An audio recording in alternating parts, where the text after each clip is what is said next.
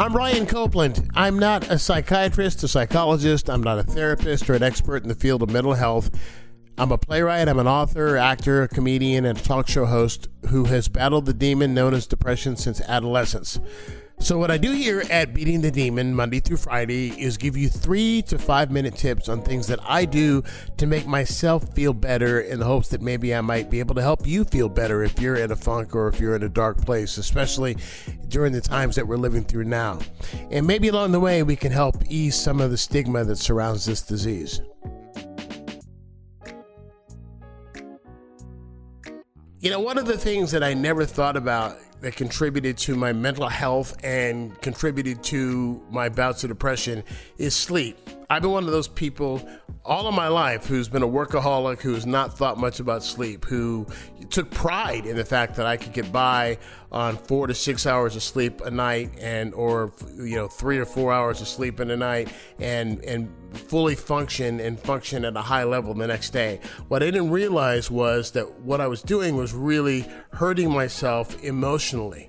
When you don't get enough sleep, when you're sleep deprived, what you do is you throw your brain chemistry off. It makes you cranky, it makes you irritable, and it makes you vulnerable to that voice whispering lies in your ear about your self-worth or your value as a human being.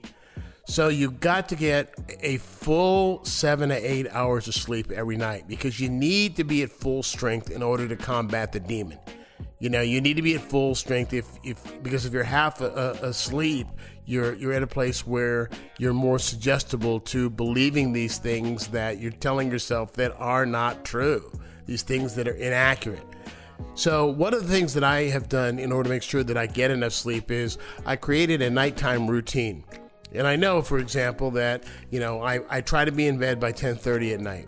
I try to be in bed by 10:30 every single night. So what I do is I know that by 10 o'clock, all the devices need to be turned off.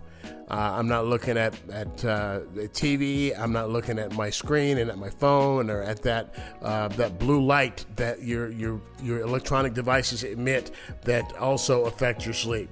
I know that I have to go in and brush my teeth and then change into whatever my sleepwear is and climb into bed.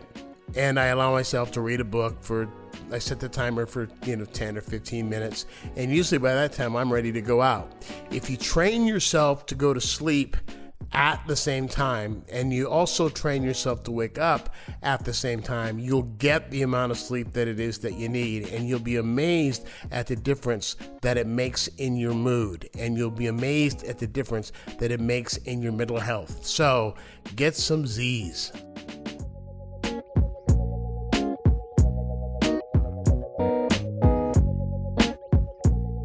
If you found this valuable in any way, please send the link to somebody you care about who's having a hard time. Subscribe and tell anybody you know, any way that you know about this. Send this to somebody who you think will really benefit from it. Until next time, be well and hang on.